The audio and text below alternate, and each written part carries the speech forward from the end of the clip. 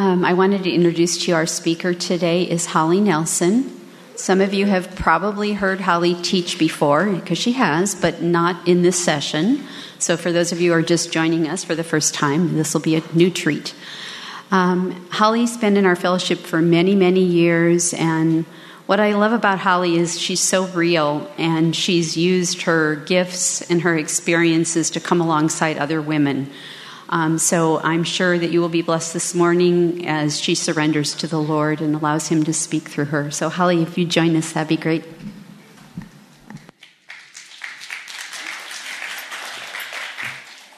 Hi, good morning. This is a treat for me because out of the 20 years or so that I have been coming to Calvary Vista, I think this is only the second time that I've ever been to a morning study. So I've seen lots of faces that I haven't seen in a long time and lots of new faces, so it's a blessing to be here. Okay, so we're going to be in Romans 6 today, and we're going to be discussing some truths about our position in Christ, our responsibility in Christ, and the promises we have for our future in Christ. And the key word is in Christ. Our theology matters because what we believe always determines how we behave. And just so you know, Satan does not want you to know these truths. His desire is to lie, deceive, and keep you stuck in your old life and your old way of thinking, and to keep you from living in that rightful and already received new life. So today we're going to fight against those lies. Amen? Okay, let's pray. Lord, we just come before you this morning, and we're just asking for your Spirit to speak. Show us your love and your grace and your mercy and your power, Lord, the power to live a new life.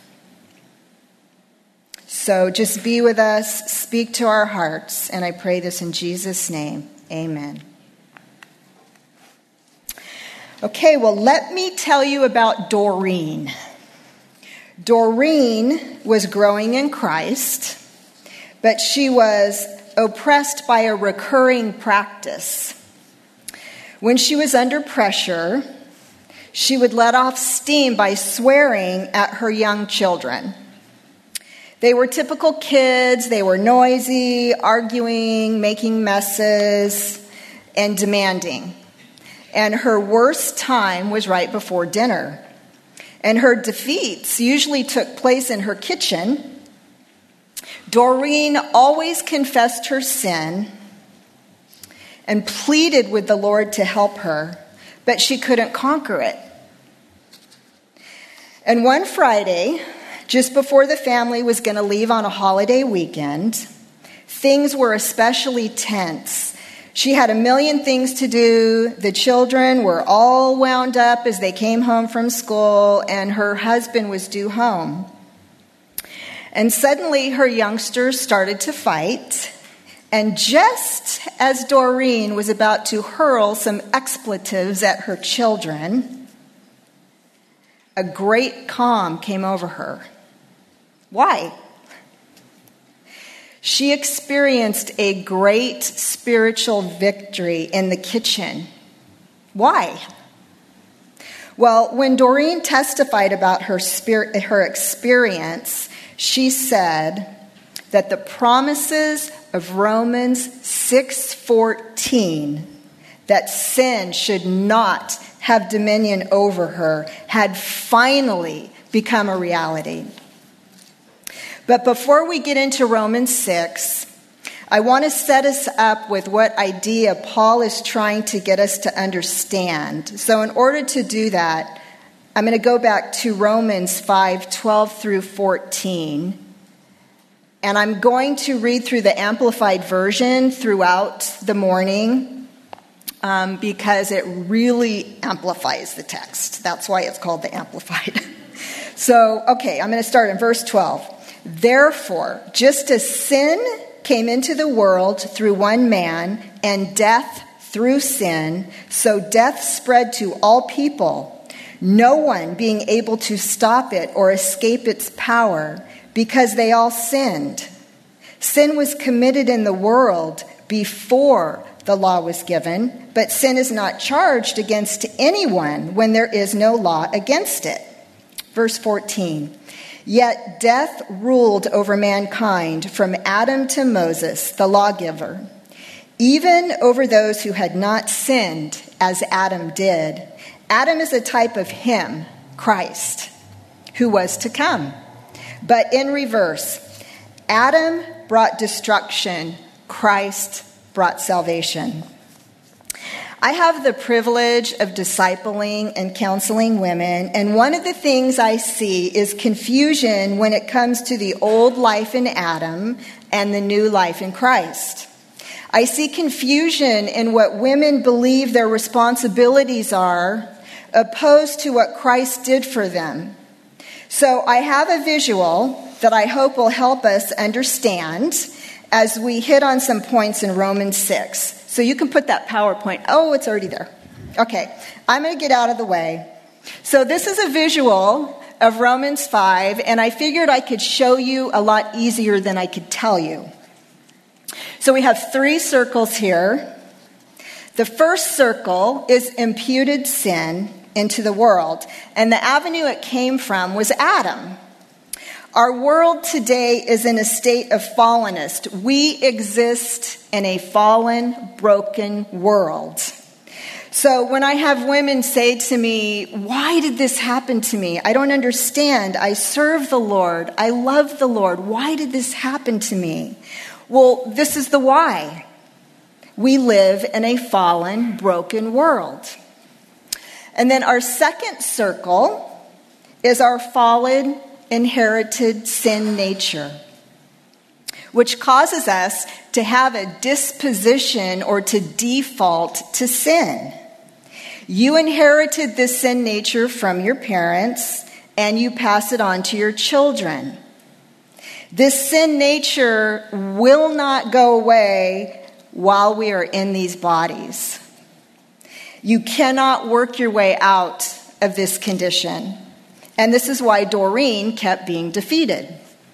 And then we have our third circle, the middle one, which is our volitional, individual, sinful act. We choose to sin because we live in a fallen, broken world, and because our disposition is to sin, but we can decide to not sin or to sin. And this is why the gospel of Jesus Christ is so important and such good news. To the right of the screen, you see in Christ, imputed righteousness.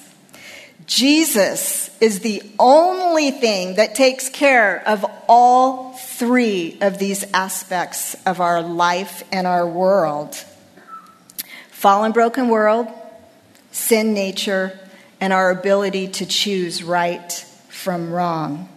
And this ability, it comes through the indwelling of the Holy Spirit to live outside of sin's power.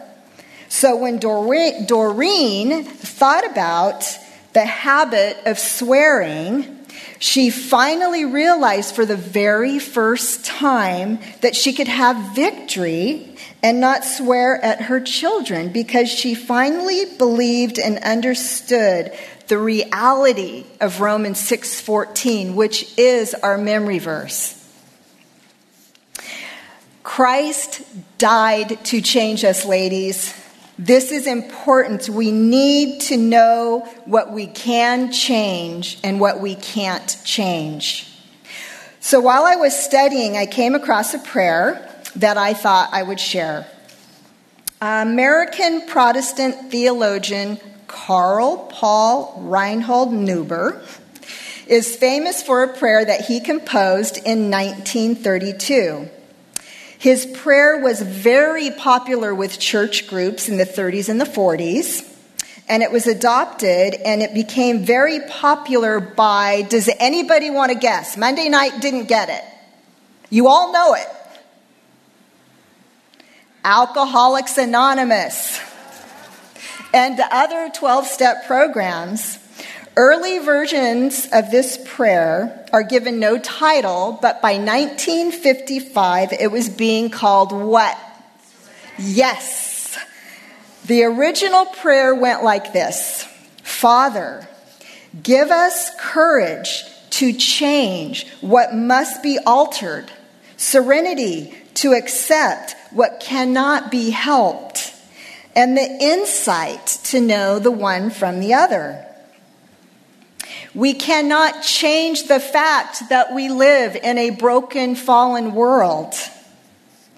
We cannot change that our disposition to sin is going to be here while we are in these bodies.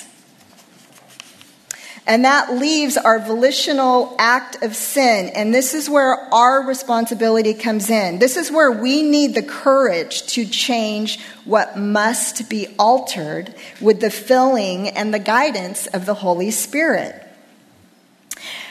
God will not do for us what he has instructed us to do. He instructed us to think for ourselves. He will not believe for us or repent for us or forgive others for us, but he will enable us to do all that he has commanded us to do. So let's get to Romans 6. And Paul starts by asking two questions, which starts off our chapter. And this is why Romans 5 and 6 kind of go together. So Romans 6:1. What shall we say to all this? Should we continue in sin and practice sin as a habit so that God's gift of grace may increase and overflow? Certainly not. How can we, the very ones who died to sin, continue to live in it any longer? As Christians, we should not live the way we used to live because, ladies, we are not who we used to be. As Christians, is it still possible to visit sin country? Yes. But Romans 6:12 through 13 tells us, do not let sin reign. It can, but don't let it. Don't let sin be in the driver's seat just because there's a possibility that it can. And Paul talks about two aspects of sin here. So on your handout, your first fill in the blank is continuance in sin. Shall we remain in sin? And your second fill in the blank is committing single acts of sin. Shall we live in it? And Paul says, absolutely not. And 1 John 3:9 confirms this teaching. And it says, again, in the Amplified Version, no one who is born of God deliberately, knowingly, and habitually practices sin, because God's seed, his principle of life, the essence of his righteous character, remains permanently in him who is born again, who is reborn from above, spiritually transformed, renewed, and set apart for his purpose. And he who is born again cannot habitually live a life characterized by sin because he is born of God and longs to please him. So Paul is talking about habitual sin and occasional sin that we are to combat. And I have 3 points today that I want us to understand in helping us fight against sin and the devil. And in our sanctification process of dead to sin and alive to Christ. So point 1 is know. Point 2 is to consider or reckon. And point 3 is to present or yield. So your fill in the blank, number 3, is know. If we are to know victory over sin in our lives, we must first know that we died with Christ on the cross. And Romans 6:8-9 says, now, if we have died with Christ, we believe that we will also live together with him, because we know the self-evident truth that Christ, having been raised from the dead, will never die again. Death no longer has power over him. We should know that our old self was crucified. So who we were in Adam was crucified. It is history. And what else are we to know? We are to know that we are dead to sin, but our sin nature is not gone. We are to know, even though we are still in these bodies, we are set free from the power and the penalty of sin. Sin shall not have dominion over you, for you are not under law, but under grace. Romans 6:14, our memory verse. We are to know we still have everything we came into the world with, but now we are indwelt by the Holy Spirit as an alternative to our thinking, feeling, and choosing desires. And I know this is a confusing and difficult problem, but we are to know only yielding to Christ's works. This is not a behavior modification thing. We need to know. We need to keep in step with the Holy Spirit. It is a Godward leaning. As we nurture the things of the Spirit, transformation will come. Our second point, which is located in verse 11, and says, even so, consider or reckon yourselves to be dead to sin and your relationship to it broken, but alive to God in unbroken fellowship with him in Christ Jesus. Has anybody ever had a really bad boyfriend that you just could not wait to break that relationship off? And you were like, you are dead to me. The idea is break that relationship off and don't ever look back. We should consider ourselves or reckon ourselves to be dead to sin. That means that we can be non-responsive. We can be corpse-like towards sin.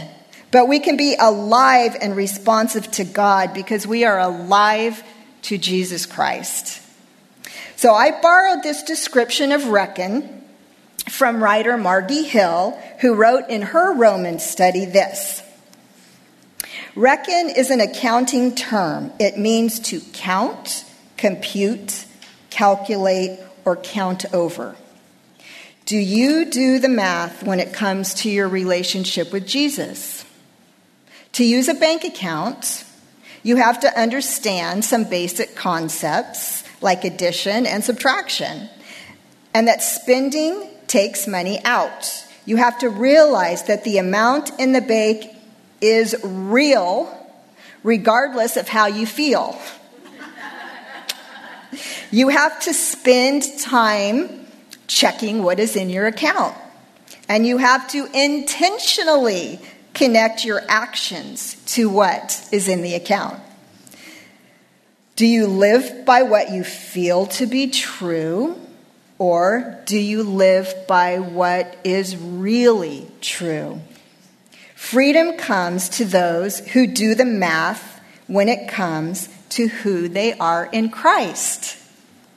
We're to know this truth. Then day by day, hour by hour, moment by moment, we are to reckon it to be so.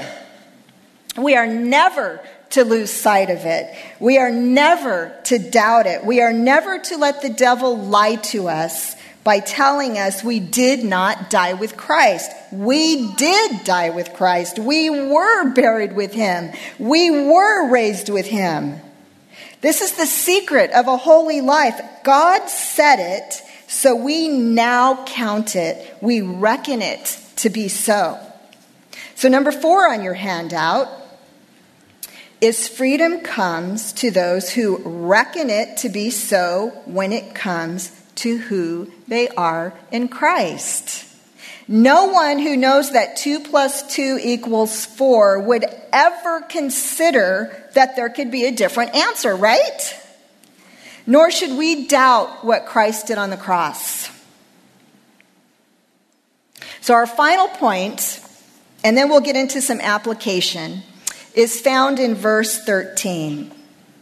Do not go on offering the members of your body to sin as instruments of wickedness, but offer yourselves to God in a decisive act, as those raised from the dead to a new life, and your members, all of your abilities, sanctified, set apart as instruments of righteousness, yielded to God. So our third point is yield. Verse 13 tells us not to present our members, the members of our body, from our head to our toes as instruments of unrighteousness, but to present ourselves from our heads to our toes to God as instruments of righteousness. And this word instruments is actually a military term. A better translation is the word weapons. Our hands, our feet, our tongue, the members of our body are weapons in the battle, the good fight we find ourselves in. And Paul says, don't take your weapons and give them to the enemy. It would be absurd for a person to hand over their weapons to their enemy, right?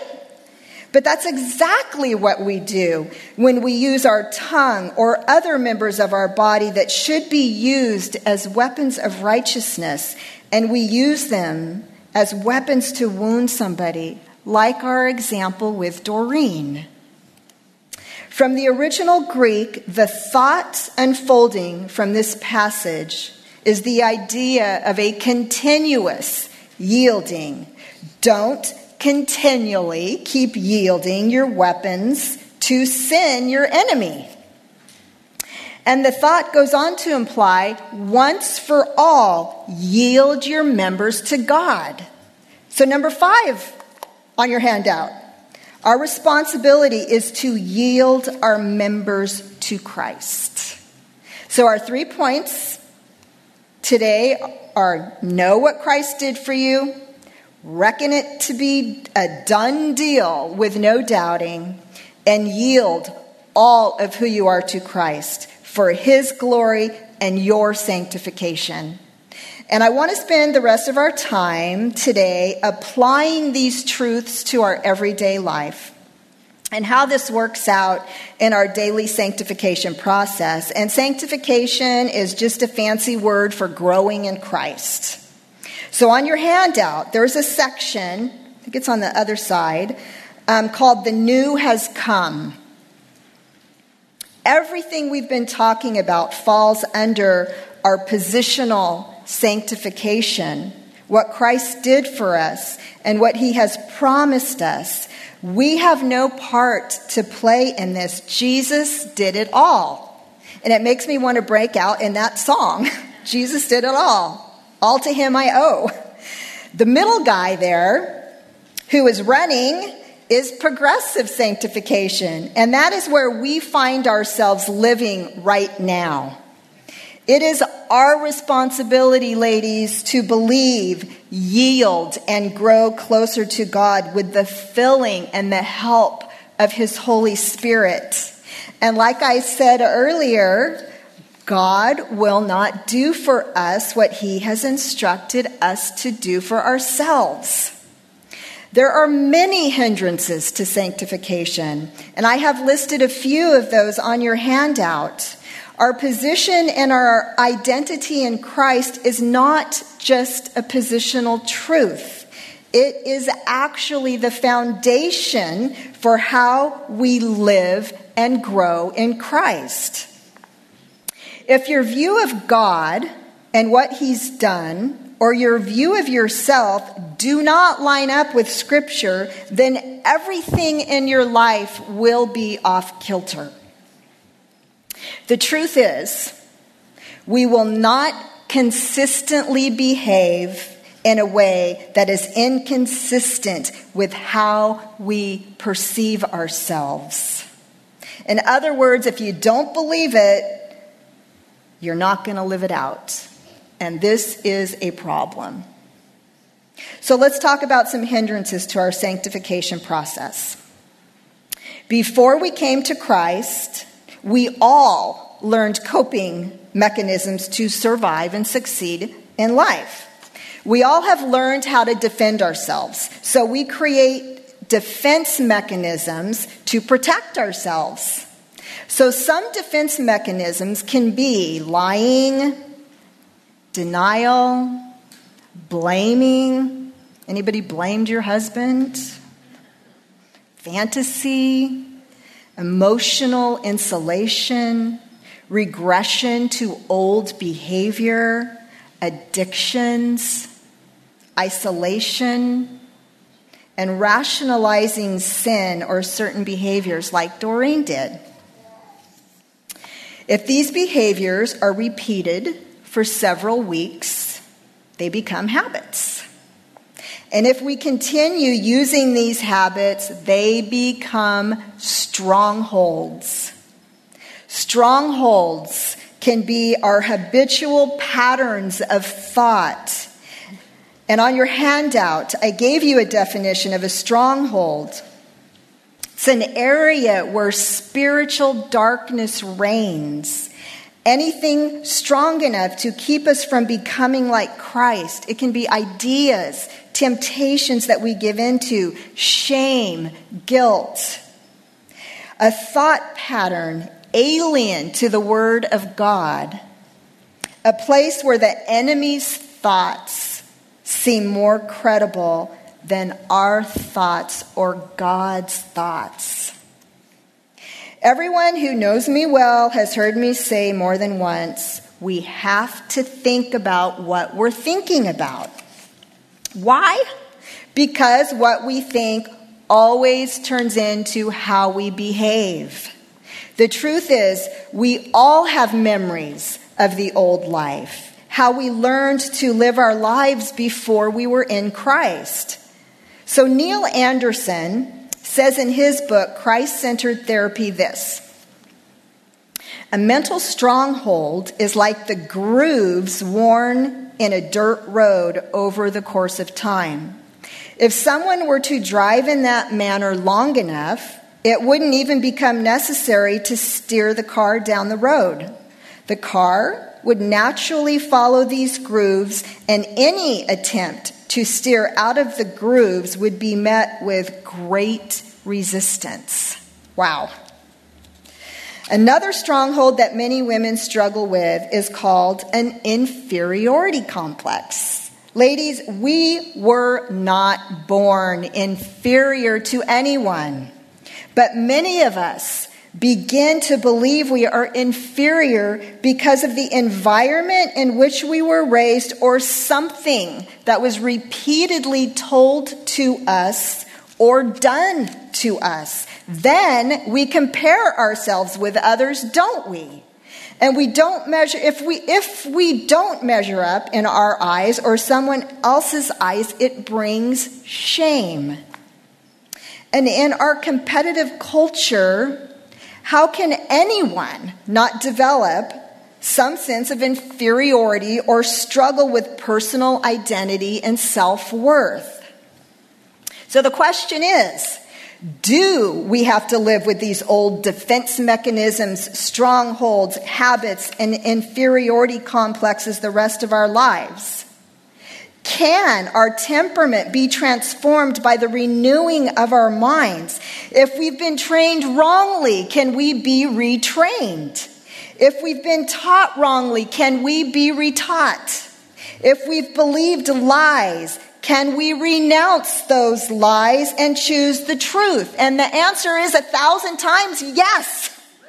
We are new creations in Christ Jesus. He has given us everything we need for life and godliness. The old is dead, the new has come. We have the same resurrection power that raised Christ from the dead. So I need to hear an amen. We have control over what we think, and we can decide to believe what God says is true. On your handout, there's 3 things that empower us in our sanctification process. And the first one is understanding we can renew our mind. So last week, Jess held up some cards. And so I went home, and I've got books of these things over the years. And I didn't realize, but when I came on Monday night and I opened it up, I was like, oh, that's so you, God. What I have, the last entry that I wrote, and this was from March of this year, I wrote the memory, what I was believing. I wrote it down. And then I wrote the sin that it was causing me to do. And then I wrote the truth of what God really says. And I meditated over this. And I started believing what God had to say over what the devil was telling me, what my old thought pattern was telling me. And I applied Romans 6:14. Sin does not have dominion over me. And I started believing it. And the second thing, so this is a great tool, ladies. It's a great tool. The second thing is understanding we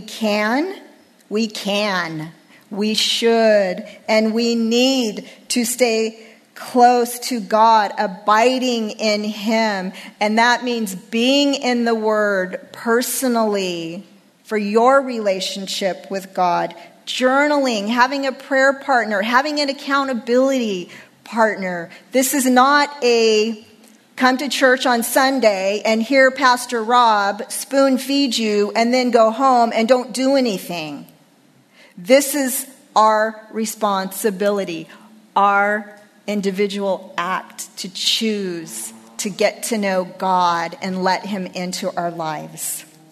And the third thing is we can take every thought captive to the obedience of Christ.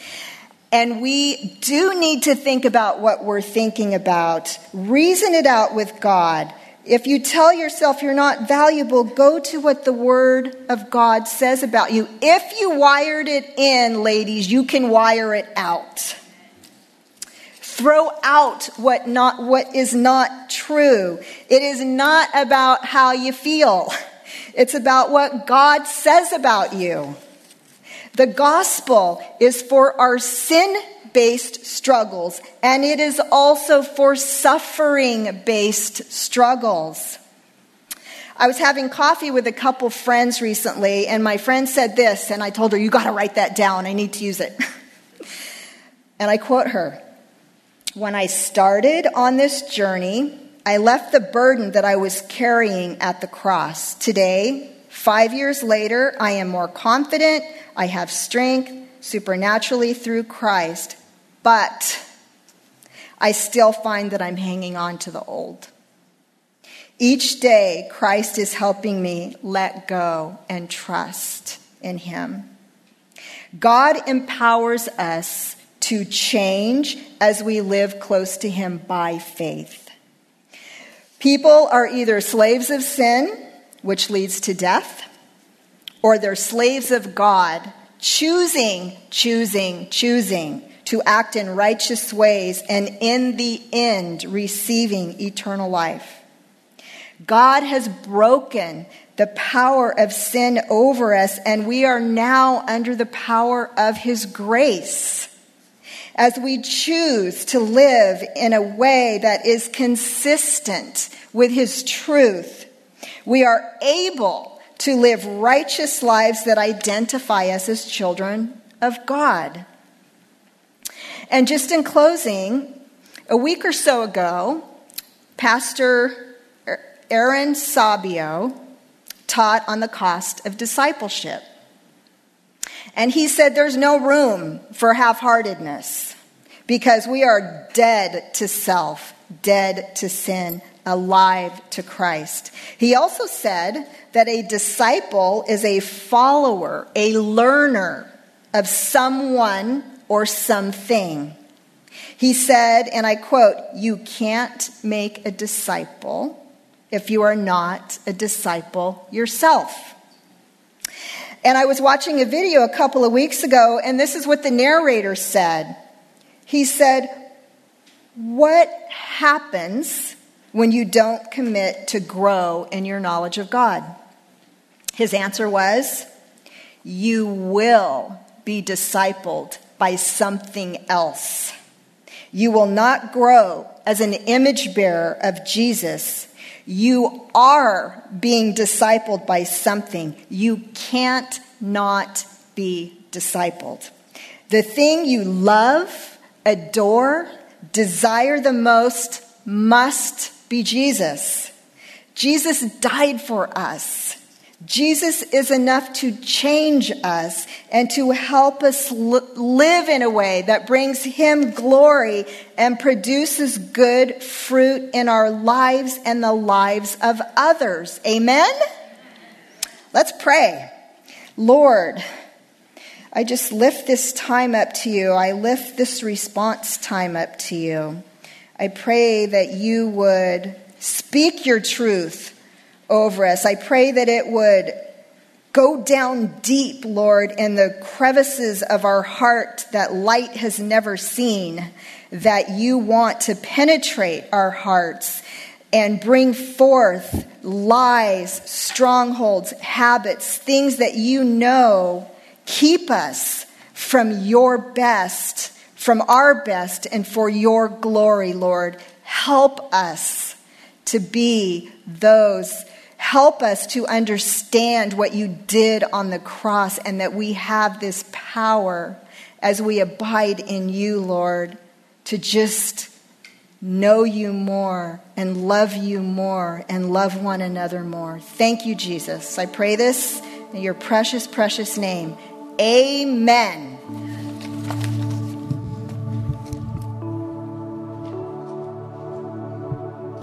Wow.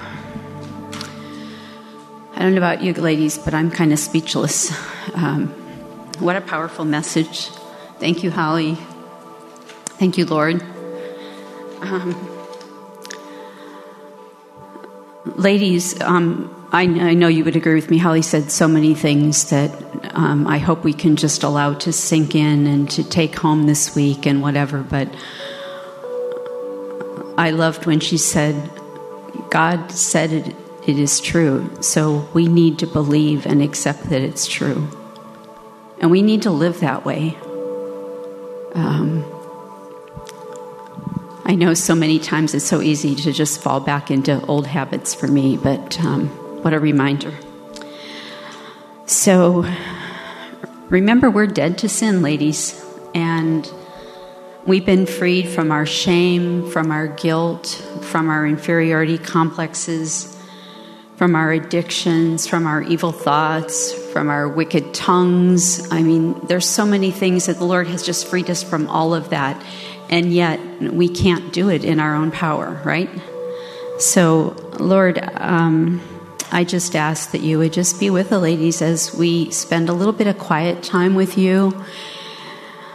Our role now is to be obedient, and I'm encouraging you not to hang on to the old things in your lives, Lord, ladies. The only way we're going to have true freedom is if we surrender. And so I feel like, boy, Holly, you called us to action. So this is an active faith that we have and an active love that we have. So, Lord, ladies, I just think we should relinquish control of our strongholds. And I'm going to invite anybody who wants to as the worship team leads us. Anybody who just wants to come down here and just kneel and just give your strongholds to the Lord. It's a personal thing between you and the Lord, but He desires to hear from you, and He desires to free you of those things.